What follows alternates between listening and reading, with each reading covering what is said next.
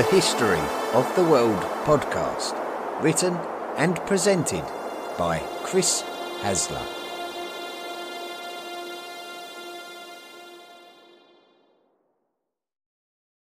Volume 4, The Medieval World. Episode 15, The Franks, Part 1.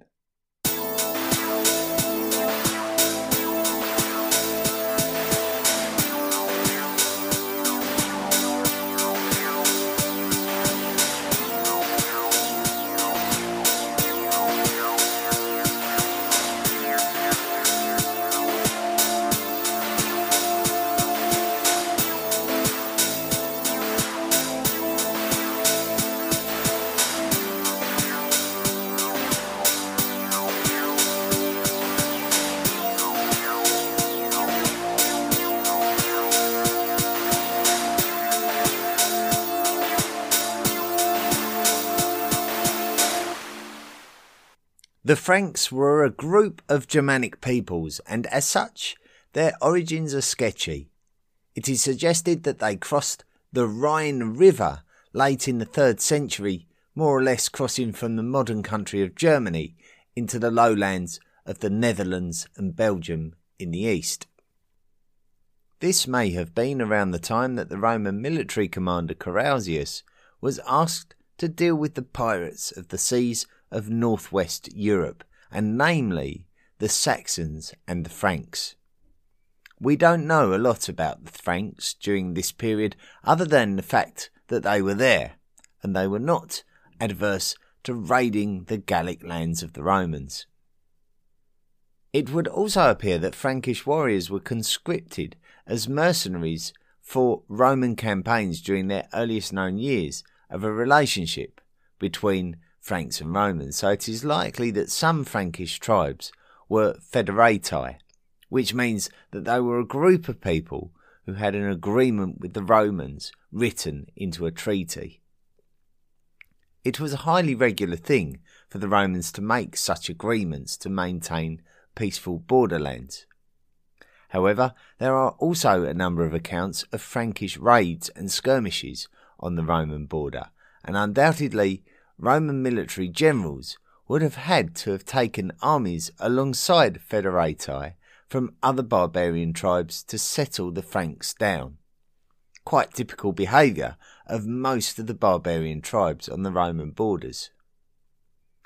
Being residents of the Low Countries and seemingly not too distantly related to the Saxons, the Franks would have been able seafarers and would have subsidised their wealth through raiding coastal lands of northwest Europe, but also establishing trade links with the peoples of Scandinavia and the British Isles.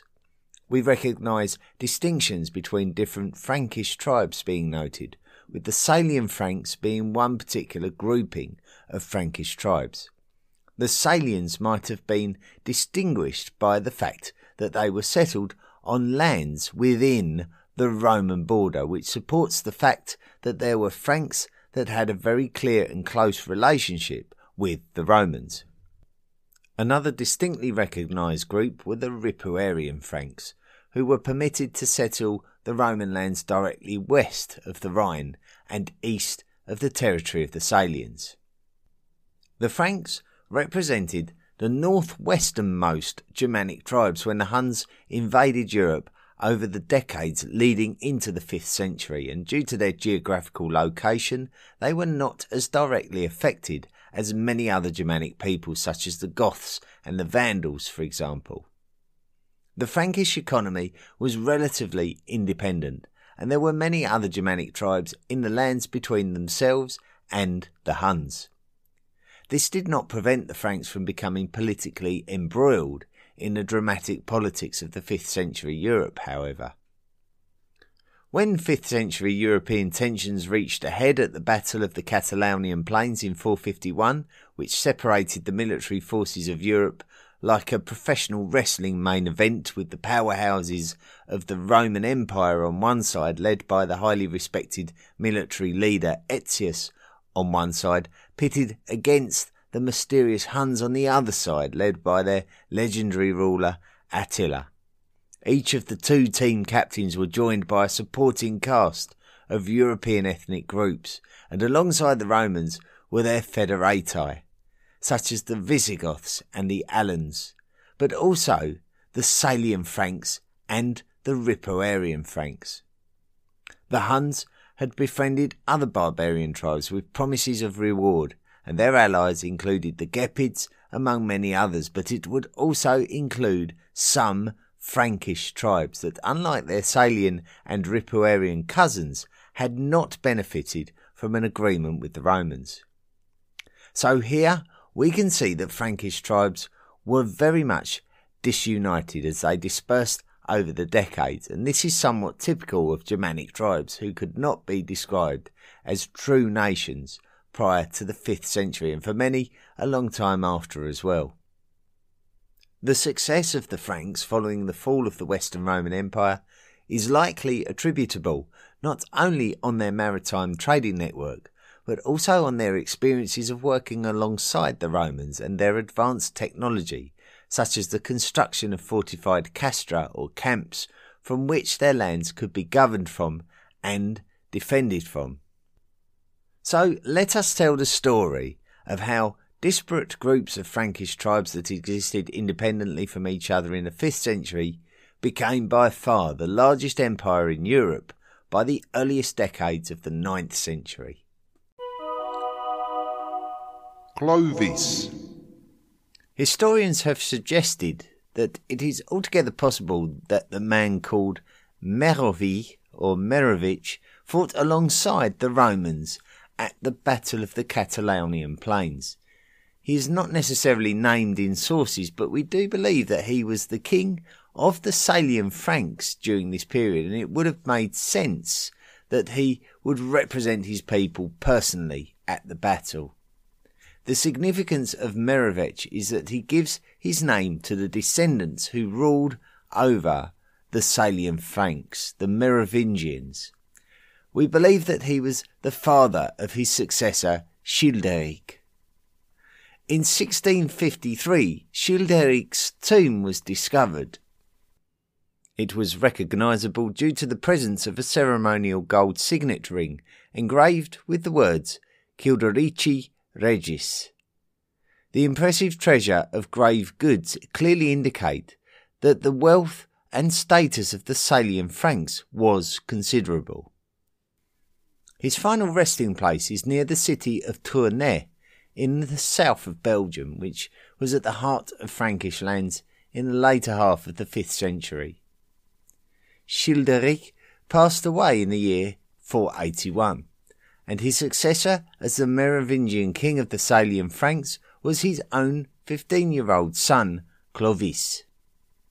By the time that Clovis had become the king, the Salian Frank status as a federatus had become meaningless because the Romans had been pushed back into Italy from their lands in Gaul, and the imperial throne of the Western Roman Empire had been usurped and diminished in nominal status by a barbarian warlord called Odoacer. The only Roman-ruled land that existed in Gaul was westwards along the coast from Frankish territory at the kingdom of Soissons. The ruler of this kingdom was a man called Syagrius. Gregory of Tours, the 6th century bishop and historian, described Syagrius as the king of the Romans.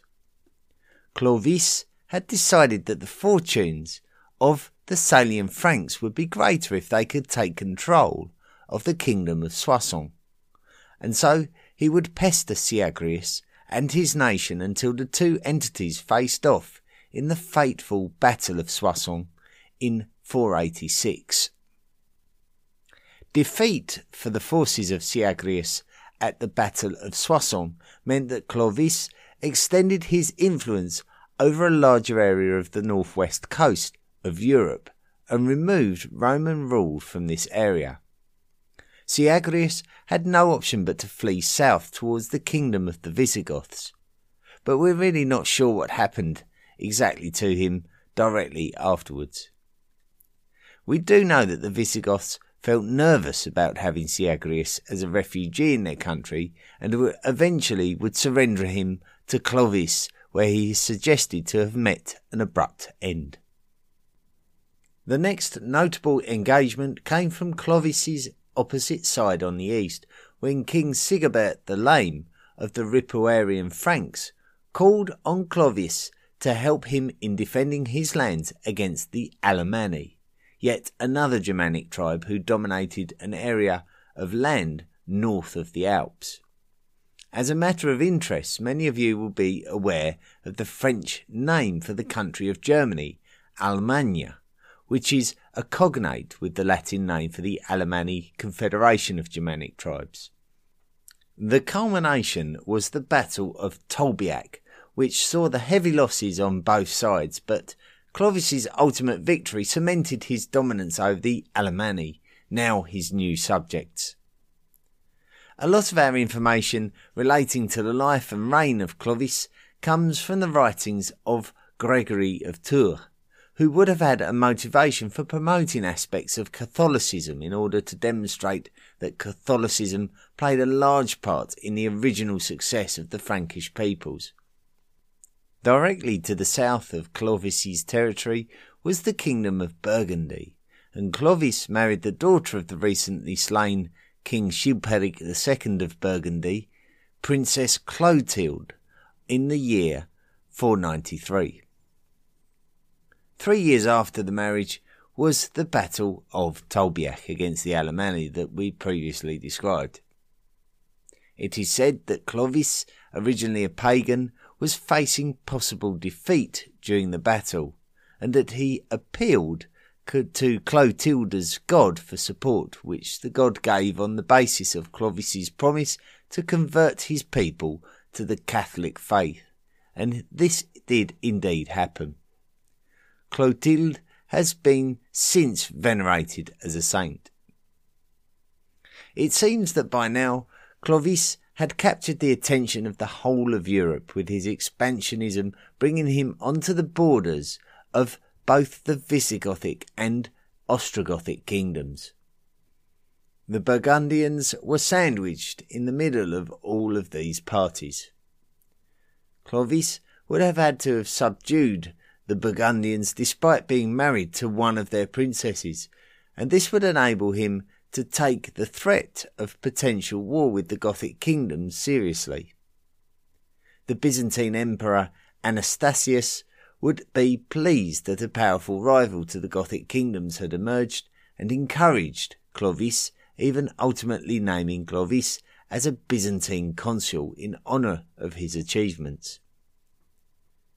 The Visigothic kingdom had been established in southern Gaul early in the 5th century, and following the collapse of Roman dominance of Western Europe, the Visigoths were able to take advantage of the vacuum created and defeat some of their weaker neighbours to build a large kingdom stretching from the middle of modern France all the way down to the southern coasts of modern Spain and Portugal.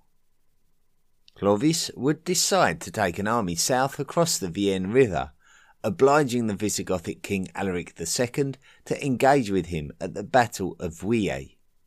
It appears that Alaric was killed during the battle and the Visigothic army fled. This enabled Clovis to further extend his territory to take control of much of southern Gaul. Clovis was still fairly young when he defeated the Visigoths in 507. He may have been just over 40 years old. He had taken the throne of a group of Frankish tribes as a teenager, and within a quarter of a decade had expanded his position across lands not totally unlike the modern country of France geographically. The population of his kingdom may have even outnumbered those of the Visigothic kingdom and those of the Ostrogothic kingdom. Clovis may have been only around 45 years of age when he passed away in the year 511, but we do not have any detail about his death. We do know that he was baptized before his death, which may be why Gregory of Tours wrote so enthusiastically about him and his achievements. Gregory's account of his life is really our primary source for information about Clovis. We also know that he united the various Frankish tribes under one rule. Gregory's account also gives us some insight into how potentially wily and ruthless Clovis was in this endeavour. You may recall the story of King Sigebert the Lame of the Ripuarian Franks, calling on Clovis to help him to defend his territory from the Alemanni at the Battle of Tolbiac earlier in the episode. Sigebert obtained his name, the Lame, after he was wounded in this battle. Some years later, Clovis encouraged Sigebert's son, Cloderic, to murder his father, likely on the premise of taking control of his kingdom. Cloderic did indeed murder Sigebert, but then Clovis declared Cloderic a murderer, and so Cloderic's people killed him. Clovis then pledged to be the direct ruler over these people. It is not out of the question to consider that this was a cunning plan concocted by Clovis. Clovis's name may have been Chlorwich in the Frankish language, which was a Germanic language, as we know the Franks to be a Germanic tribe. This is the root of the German name Ludwig, but it is also the root of the French name Louis, which would be the name of 18 French kings. Unsurprising when you consider that the French have often looked back to Clovis as their original king. One of the better known King Louis was the Sun King Louis XIV, and from whom we can derive the name of the modern US state of Louisiana. However, if we travel west across the United States to New Mexico at the beginning of the 20th century, when great transcontinental railroads were first spanning the landscapes, then we can find a station called Riley's Switch, renamed by the station master's daughter because she was studying about King Clovis of the Franks. She named the station and the subsequent town that was built around it Clovis, now the hometown of around 40,000 people. Around 20 years later, some arrow points were discovered that pointed towards the presence of a prehistoric peoples in this area, which we now know dates back over 10,000 years, and due to its proximity to the town in New Mexico, has been named the Clovis culture, linking us all the way back to the stories of Volume 1, and in a completely different place and time in history to that of King Clovis of the Franks. The Germanic tradition of the Merovingian Franks on the death of their ruler would be that their kingdom would be split between their sons. Theuderic would rule over the kingdom of Metz, Clodomir over the kingdom of Orléans, Clothar over the kingdom of Soissons, finally Childebert over the kingdom of Paris, which contained the city of Paris, named after the Parisi tribe, a Celtic tribe who lived there during classical antiquity, and Clovis's new Frankish capital city established as such before his death. After Clovis. The new Frankish kingdoms were really only linked by their cultural heritage alone, and they operated very much like the poleis of ancient Greece or the Diadochi of Alexander the Great, in that there was little loyalty between the brothers. The Visigoths came under the rule of Theodoric the Great, the Ostrogothic king, and Theodoric was not particularly interested in Frankish territory, preferring to concentrate on other affairs such as maintaining good diplomatic relationships with the Byzantines. This was fortunate for the Frankish kingdoms, who were much weaker without the rule of Clovis, but with no external threat to them, they were able to just bicker among themselves. The mother of the three sons of Clovis was Clotilde, who we mentioned earlier. Clotilde's father was murdered by a Burgundian rival, and Clotilde bore a grudge against the lands of her origin as a consequence. As such, it was a collaboration of the Frankish kings who defeated the Burgundians at the Battle of Autun in 532 and brought Burgundy into the Frankish realm. The death of the Ostrogothic king Theodoric the Great left Ostrogothic Italy under threat from the Byzantine Empire led by Emperor Justinian and his military general Belisarius. This enabled the Franks to consume some of the Ostrogothic borderlands to their southeast. Of Clovis's 4 sons and his successors, Clodomir died in 524, Theuderic died in 534, and Childebert died in 558, leaving Clotaire as the sole survivor, and as such he became the king of all of Francia, in a similar way to his father Clovis. Clotaire didn't have this honour for very long because he himself passed away in 561. This time the united Frankish kingdom was split into 4 again, and it was the 4 sons of Clotaire, the last surviving king of the sons of Clovis, who ruled the kingdoms. This time it was the kingdom of Paris that was consumed by the other 3 first, and then the territories of Soissons became known as Neustria, Metz became known as Austrasia, and the kingdom of Orléans was in control of much of Burgundy and now bordered onto the lands of the new Germanic occupants of the Italian peninsula, the Lombards. So we can journey into the 7th century now, where we see once again that one particular king would end up with control of all of Francia once again. But this time, the king was not really an all-powerful ruler of the Frankish Empire. Another man called Clotaire came to rule the kingdom of Neustria. He was the grandson of King Clotaire I of the Franks, of whom we just spoke of. Clotaire is known as Clotaire II, and he would also see Francia united under one king once again. This was following a period of civil war, where the kingdoms of Burgundy and Austrasia were in conflict, and inevitably Clotaire's Neustrian kingdom was drawn into affairs. Clotaire would see off an invasion of Austrasia, who had conquered Burgundy and took control of this territory, reuniting Francia.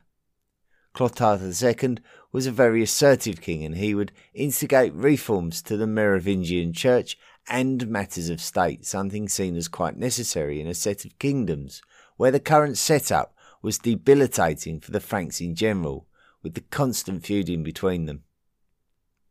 In the days of Clovis, where he had created this vast new Frankish kingdom in the wake of the fall of the Western Roman Empire, you would be mistaken for thinking that Clovis's kingdom was quite modern. In reality, it really wasn't. Rather than there being a government or a senate who separated the empire into provinces ruled by locally appointed governors who dealt with all matters of everyday life, such as industry, military, produce, taxation and justice, for example, the Frankish kingdoms had none of this kind of thing originally. It was much more simply a bunch of peasants who had been conquered and were required to pay tax to the king or else. Naturally, over time this creates social problems which slowly escalate to more threatening issues for the state, and so constitutional reforms are necessary, such as those of Clotaire II. Mayor of the Palace.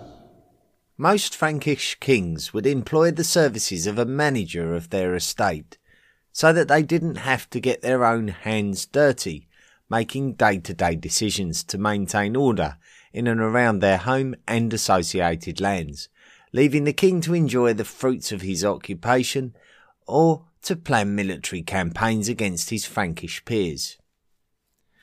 The manager of the estate was called the Mayor of the Palace, and this position would become quite significant in the story of the Frankish kingdoms.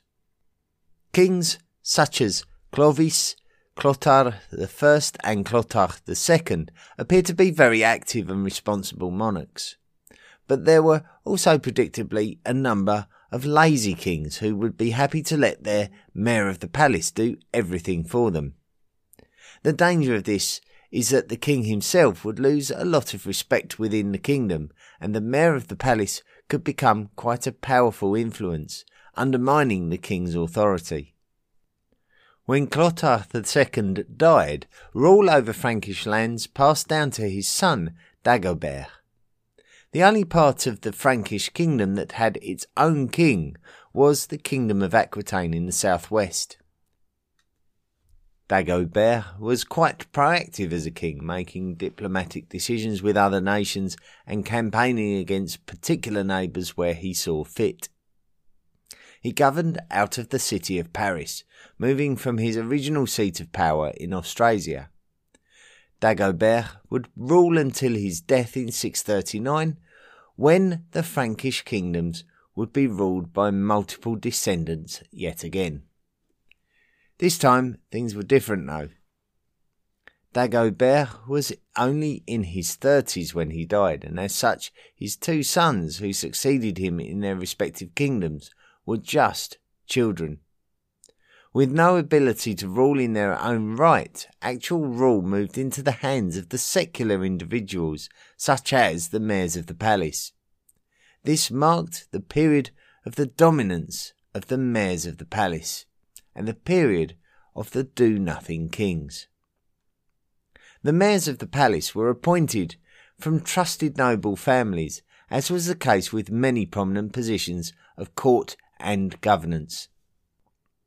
During Dagobert's childhood, he was educated by a man of highly respected stock called Arnulf, who had been granted the bishopric of Metz after his own father before him.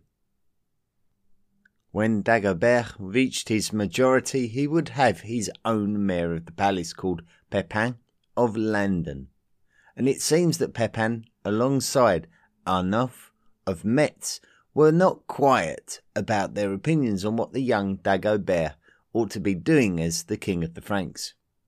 Both Pepin and Arnulf had stuck together in the past when they were highly influential in bringing Dagobert's father, Clotaire II, to the throne in the first place, and it is likely that this is why the two men were highly trusted in the king's court. Pepin and Arnulf created their own marriage alliance when Pepin's daughter, Bega, was married to Arnulf's son, Onsigisel. The marriage would produce 3 children before Bega became an abbess in her later years and eventually venerated as a saint in Christian churches. One of their children, and therefore a grandson of Pepin and Arnulf, was a man called Pepin of Herstal, who himself would become a mayor of the palace in the late 7th century. The reason why this is important is because this is the start of a genealogy that would come to directly affect the future of the entire European continent. When Pepin of Herstal became the mayor of the palace in Austrasia in the year 679 or 680, the Merovingian kings were ruling in name only, and it would be people like the mayors who would do the actual ruling. Pepin of Herstal's attitude to becoming the mayor of the palace of Austrasia was that of a king in his own right, and he would look to improve and expand his influence. You can compare the mayor of the palace to the role of a modern president or prime minister, but mayors would often attempt to keep their role in their family line. Pepin of Herstal is often referred to as Pepin II to distinguish him from his grandfather, Pepin of Landen, who had performed the same role. Pepin of Austrasia originally had to respect the power of his neighbours in Neustria, who themselves were being fronted by their mayor of the palace, Eperon. During his tenure, Eperon was actually appointed the next king of Neustria in turn, demonstrating how powerful this position of mayor of the palace had actually become. After Eperon died, Pepin was able to plan his own ambition to reunite Francia under his own rule. In 687, Pepin would take on the combined forces of Neustria and Burgundy at the Battle of Tertry, and his victory there would indeed see Francia united again under one rule, this time headed, in actual fact, by the mayor of the palace. Pepin would rule effectively, creating a stronger Francia going into the 8th century. He was not able to call himself king, as this was still the right of the Merovingian dynasty, but he stylised himself as the Duke and Prince of the Franks. Pepin II died in 714, and he may have designated that his son Charles be the one to take his place. Charles was born by a Frankish noblewoman called Alpaida, who is also described by some chronicles as Pepin's wife. Therefore, by these facts alone, Charles was a legitimate heir to Pepin. However, history tells us that Charles was not legitimate. John Whitney Hall's epic book, The History of the World, describes Charles as Pepin's bastard son. It is speculated by many that Alpaida was purely a mistress of Pepin, whose true wife was a lady called Plectrude. It may have suited Plectrude to portray Charles as illegitimate, as she would have preferred her own lineage to have been able to inherit the rule of Francia. Plectrude herself was highly influential during Pepin II's rule, and Pepin may have had concerns about her domineering nature that would have caused him to favour Alpaida and his son by her, Charles. This is all pure speculation, though. We do know that Charles stood up against Plectrude after his father's death and claimed the right to be the mayor of the palace of Francia. Charles would go on to rule Francia for a number of years, and he gathered a strong reputation and an important place in French history. You would certainly be forgiven for believing him to be a famous historic French king. The reality is, he was a mayor of the palace, but effectively the monarch of Francia. He would come to be known as Charles the Hammer, which is a name that in the Latin tongue would have been Carolus Martellus, anglicised as Charles Martel. Charles Martel's reign coincided with a very significant event in European history, when the Muslims of the Umayyad Caliphate invaded the Visigothic kingdom of the modern country of Spain, and took complete control of it, bringing them to the borders of the Frankish realms of Burgundy and Aquitaine. And this meant that Frankish differences needed to be put to one side to deal with this completely new and foreign threat to Frankish culture, a story which we will pick up on next time.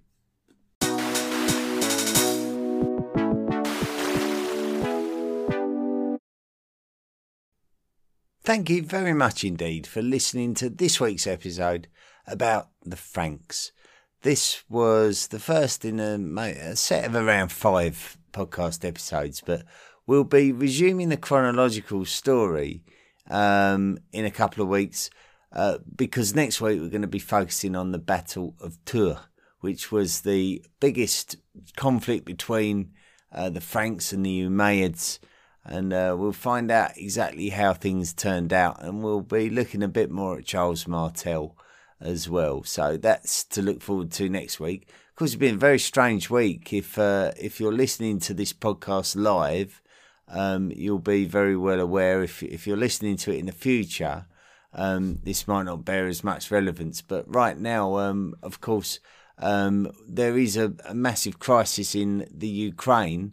Many people have been affected by the invasion of their country, and as such, there's a lot of people have been displaced from their homes, etc. So I found a website where I was able to make a contribution towards supporting these people who have been affected. And don't get me wrong, I know full well that the Ukraine is not the only country in the world where you have people who are being displaced from where they live and, have had to leave their homes and are seeking refuge in other countries.